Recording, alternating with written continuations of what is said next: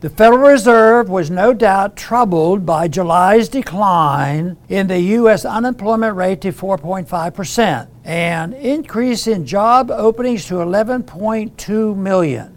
This is because the Fed's strategy for reducing the historic price inflation now plaguing the economy, caused by the Fed's unprecedented low or zero interest rate policies, is to increase unemployment in order to decrease consumer spending. In his speech to the annual Monetary Policy Conference in Jackson Hole, Wyoming, Fed Chair Jerome Powell reiterated his commitment to increasing unemployment, or, as he puts it, softening the labor markets. Powell is correct that reducing price inflation is urgent. He is also correct that doing so will increase unemployment and slow economic growth. The Fed's efforts to bring down inflation by increasing interest rates will also make it harder for average Americans to obtain home mortgages, purchase a car, or even pay their utility bills. Those hardest hit by the Fed's softening of labor markets are also the primary victims of the Fed-created price inflation. This demonstrates the insanity and cruelty of the fiat monetary system, which enriches the elites while impoverishing the masses. Well-connected members of the financial elite and crony capitalists benefit from the Federal Reserve's money creation, as they are the first recipients of the new money. This enables them to increase their purchasing power before the new money has caused general price inflation. By the time the money creation has impacted the middle and working classes, the economy is racked with widespread price inflation.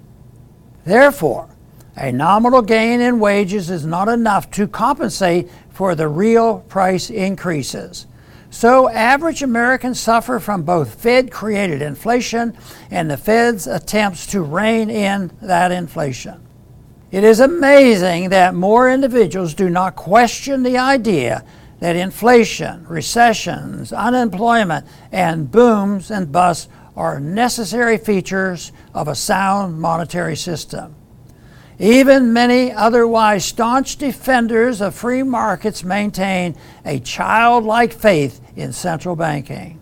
Some conservatives support reforming the Fed by making it follow a rules-based monetary policy.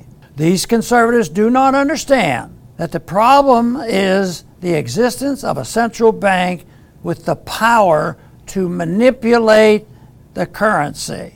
Many progressives recognize the damage the Fed does to average Americans when it increases interest rates.